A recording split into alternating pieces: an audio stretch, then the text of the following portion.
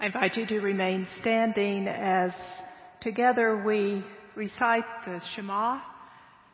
Jesus would have recited it on waking every morning and before going to bed, as did all good Jews of that day and still today.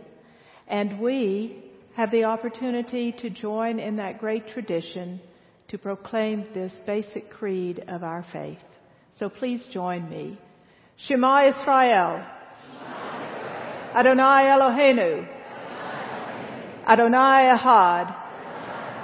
Hear, O Israel, the Lord is our God, the Lord alone. Love the Lord your God with all your heart, with all your soul, with all your strength, and love your neighbor as yourself. Our scripture reading today comes to us from the Gospel of Matthew in the 24th chapter, verses 36 through 34. Let us listen for the word of God. But about that day and hour no one knows, neither the angels of heaven nor the Son, but only the Father. For as in the days of Noah were, so will be the coming of the Son of Man. For as in those days before the flood they were eating and drinking, marrying and giving in marriage, until the day Noah entered the ark. And they knew nothing until the flood came and swept them all away. So too will be the coming of the Son of Man. Then two will be left in the field. One will be taken and one will be left. Two women will be grinding meal together. One will be taken and one will be left. Keep awake, therefore, for you do not know on what day your Lord is coming. But understand this. If the owner of the house had known in what part of the night the thief was coming, he would have stayed awake and would not have let his house be broken into. Therefore, you also must be ready, for the Son of Man is coming at an unexpected hour. This is the word of the Lord. Thanks be to God. You may be seated.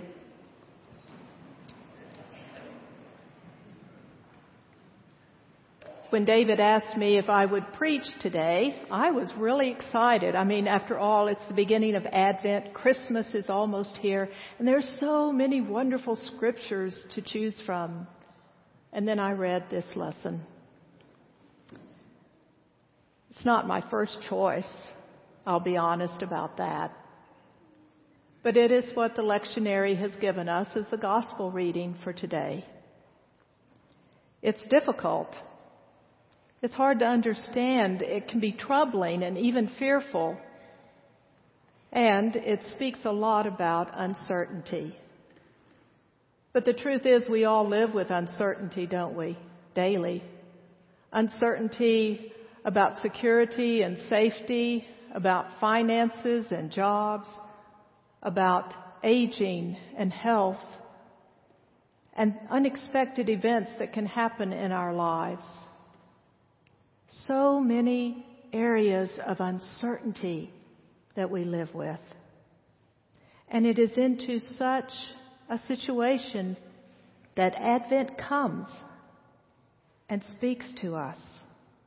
You see, as Christians, we have always looked at Advent not just as a time to prepare for Christmas, but as a time to prepare for the return of Jesus, the second coming.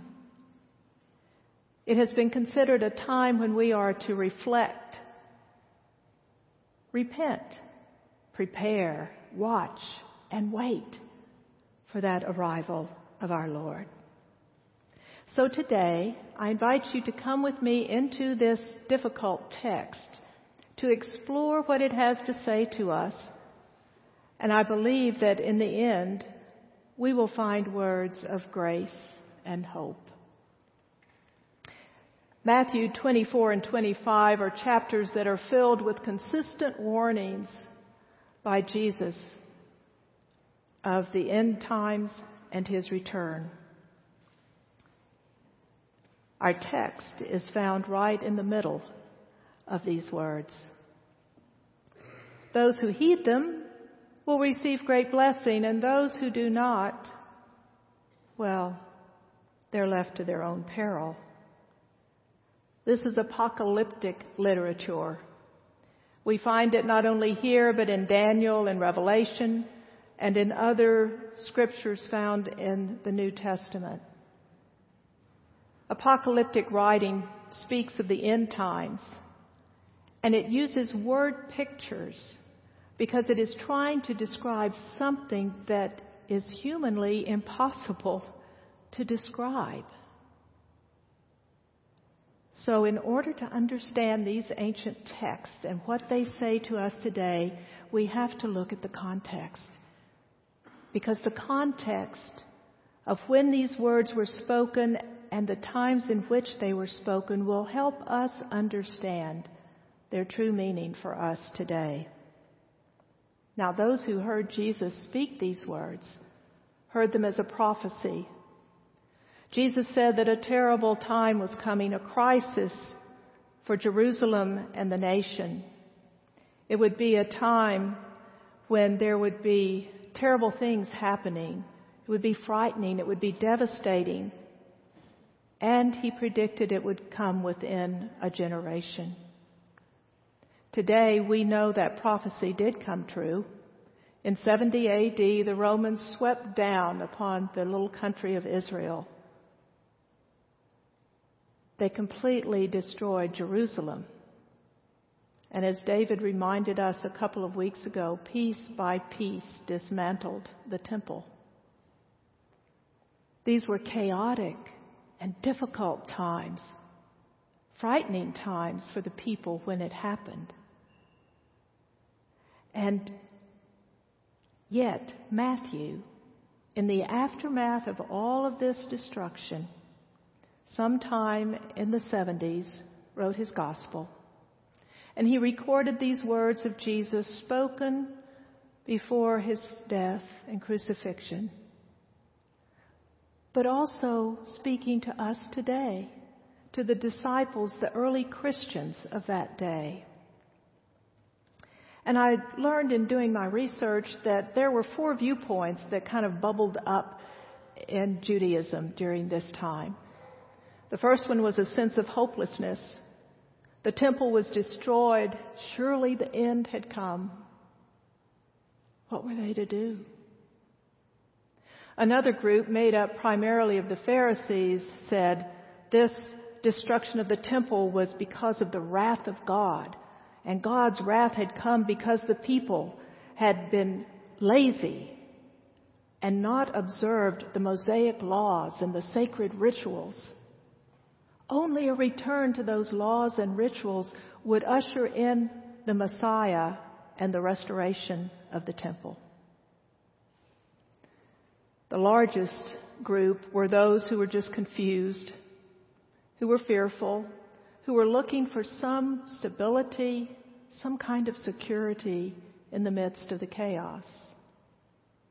And the fourth group, they were the Messianic Jews, the earliest Christians, who knew and believed that Jesus was the Messiah and Jesus would come again. They thought it would have been when the temple was destroyed, but Jesus had not yet returned. And so they struggled to live with that uncertainty. And not only how to live in those times while they waited, but also how to relate to the larger context of their Jewish brothers and sisters who did not believe Jesus was Messiah. It is into these kind of thought patterns that Jesus speaks a very clear word about his return. Our scriptures began with them. No one knows that day or hour. Not the angels, not the Son, only the Father.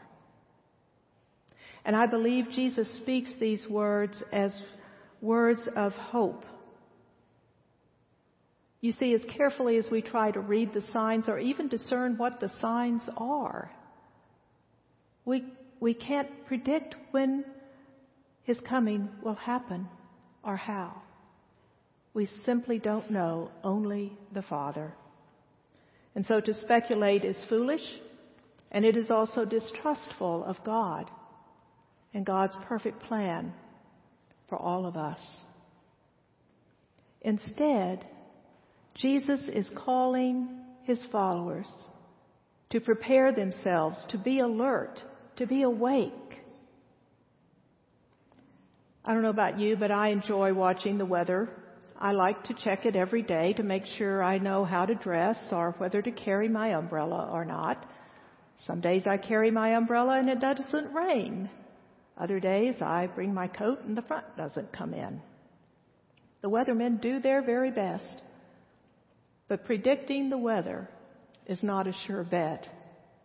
Neither is predicting the future. I remember several years ago, and some of you may remember it as well, when 3 of our famous weathermen were invited to be grand marshals in the Battle of Flowers parade. They promised that it was going to be a good day, that the rains would hold off and all would be well. Unfortunately, it rained on their parade. We just can't always predict, can we, what's going to happen? But we can prepare and we can watch. And Jesus is calling us to live faithfully as his disciples. And if we do that, then we don't need to know the day or the time. We can trust God. We will be ready. To emphasize that point, Jesus follows it up with 3 analogies. They all deal with watchfulness, readiness. The first one comes from Noah. But did you notice Jesus doesn't talk about the wickedness of the people? Instead, he talks about how they will be eating and drinking, marrying and being given in marriage. They will be involved with their daily lives. And Jesus is, I think, saying to us, let us not be so obsessed with the material things. Let us not be so involved in our daily living that we ignore God or our relationship with God. Indifference to living God's way is the problem. And often that can lead to sin. So when Jesus says, watch therefore, for you don't know in what hour your Lord comes, he's not talking about physical wakefulness, but spiritual preparedness. How do we live in a grace-filled relationship with God so that it forms the very core of our being and flows out of us to others? The second analogy is a bit more troublesome. Verses 40 and 41 are known as the rapture verses, where one is suddenly taken and one is left. There is a very popular belief today that this refers to some type of supernatural salvation act in which God will whisk some off to heaven and leave the others to fend for themselves. Actually, that really happened in 70 AD when the Romans came in.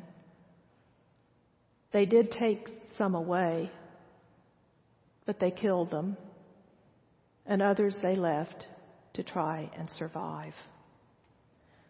If we seek to promote today's popular viewpoint about rapture, we are promoting fear, vengeance, separation, and escape.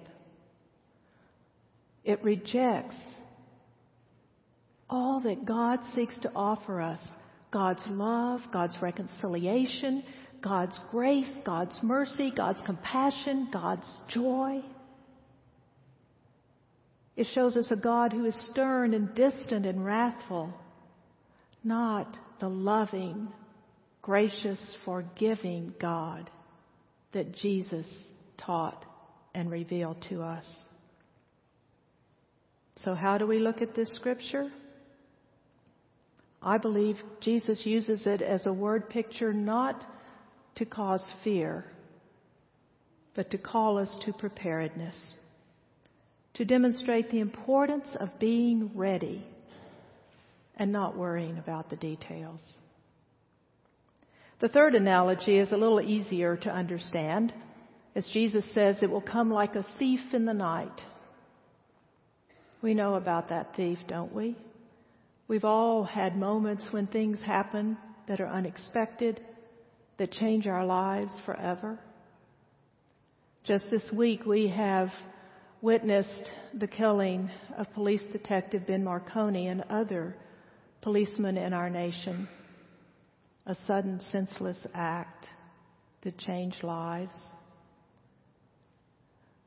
We saw a school bus crash in Chattanooga and take 5 precious children, robbed them of life, and robbed their families. We remembered on November the 22nd, President John F. Kennedy's assassination, an event that certainly changed all of us who were living at that time. Yes, things happen. And they do come often like a thief in the night, and we're not really fully prepared, are we? But if we are prepared, then we can somehow move through those times, and we can do so with God's grace and the assurance of God's presence and power aiding us through those times. Again, spiritual preparedness is the key. Interestingly enough, this week we went to a Chinese restaurant, and I'm sure when you go, like me, you want to open the fortune cookie and see what it tells you. Now, I know that those fortunes just never come true for me, but this one was different. It said, "The wise thing to do is to prepare for the unexpected." And I thought, ooh, maybe that's a sign I really am supposed to preach this scripture. It is the wise thing to do. Jesus tells us that. And how do we do it? We live in daily companionship with Jesus Christ. When we do, we won't be threatened by the sudden appearance of His coming. We will receive it with joy. Our scripture reminds us to be ready, watchful, and spiritually awake. And one of its companion lectionary text is from Romans 13, verses 14 through 16. And Paul says, we are to put on Christ. That's how we prepare. We put on Christ. That's how we stay alert and awake. And there are a variety of ways in which we can continually put on Christ in our lives. I appreciated Carolyn's word to the children. She gave us some really good ideas about how to do that. So to her list, I would suggest something else that you might do, especially in this Advent season, but then all year long. Of course, prayer and scripture reading is always important. Why not find a daily time for silence, solitude, to simply sit in the presence of God and let God love on us? Perhaps someone has hurt us and we could offer forgiveness and reconciliation. We can certainly practice generosity of our time, of our talents and gifts, of our money, of our spirits toward each other. Another one that I enjoy doing is simply listing at night at least 3 blessings that I have seen God give me during this day and express my thanks. We can all do acts of unconditional grace and love that reflect how we love God and how we love others. By living the Jesus way of love, we can be prepared. We can live faithfully in the present and leave the rest to God. It's not so much about belief as it is action, living Jesus' way. Jesus says, be ready, for in an hour that you don't expect, the Son of Man will come. Some hear this as a threat. We should respond with seeing it as a blessed promise. Some people hear it with fear. We can hear it with hope. When Christ comes again, He will set everything straight. But as to how and when that happens, well, we can leave that in the hands of our loving God, and we can live faithfully now. Welcome to Advent. It calls us to contemplate whether or not we are paying attention to our spiritual lives. It summons us in Isaiah's words to walk in the light of the Lord. Advent invites us to be prepared and ready as we wait for the glorious return of our Lord Jesus Christ. We can do so not fearful, but joyful. And you know, on second thought, perhaps this scripture is actually perfect for Advent. It's wonderful good news for us all. Amen.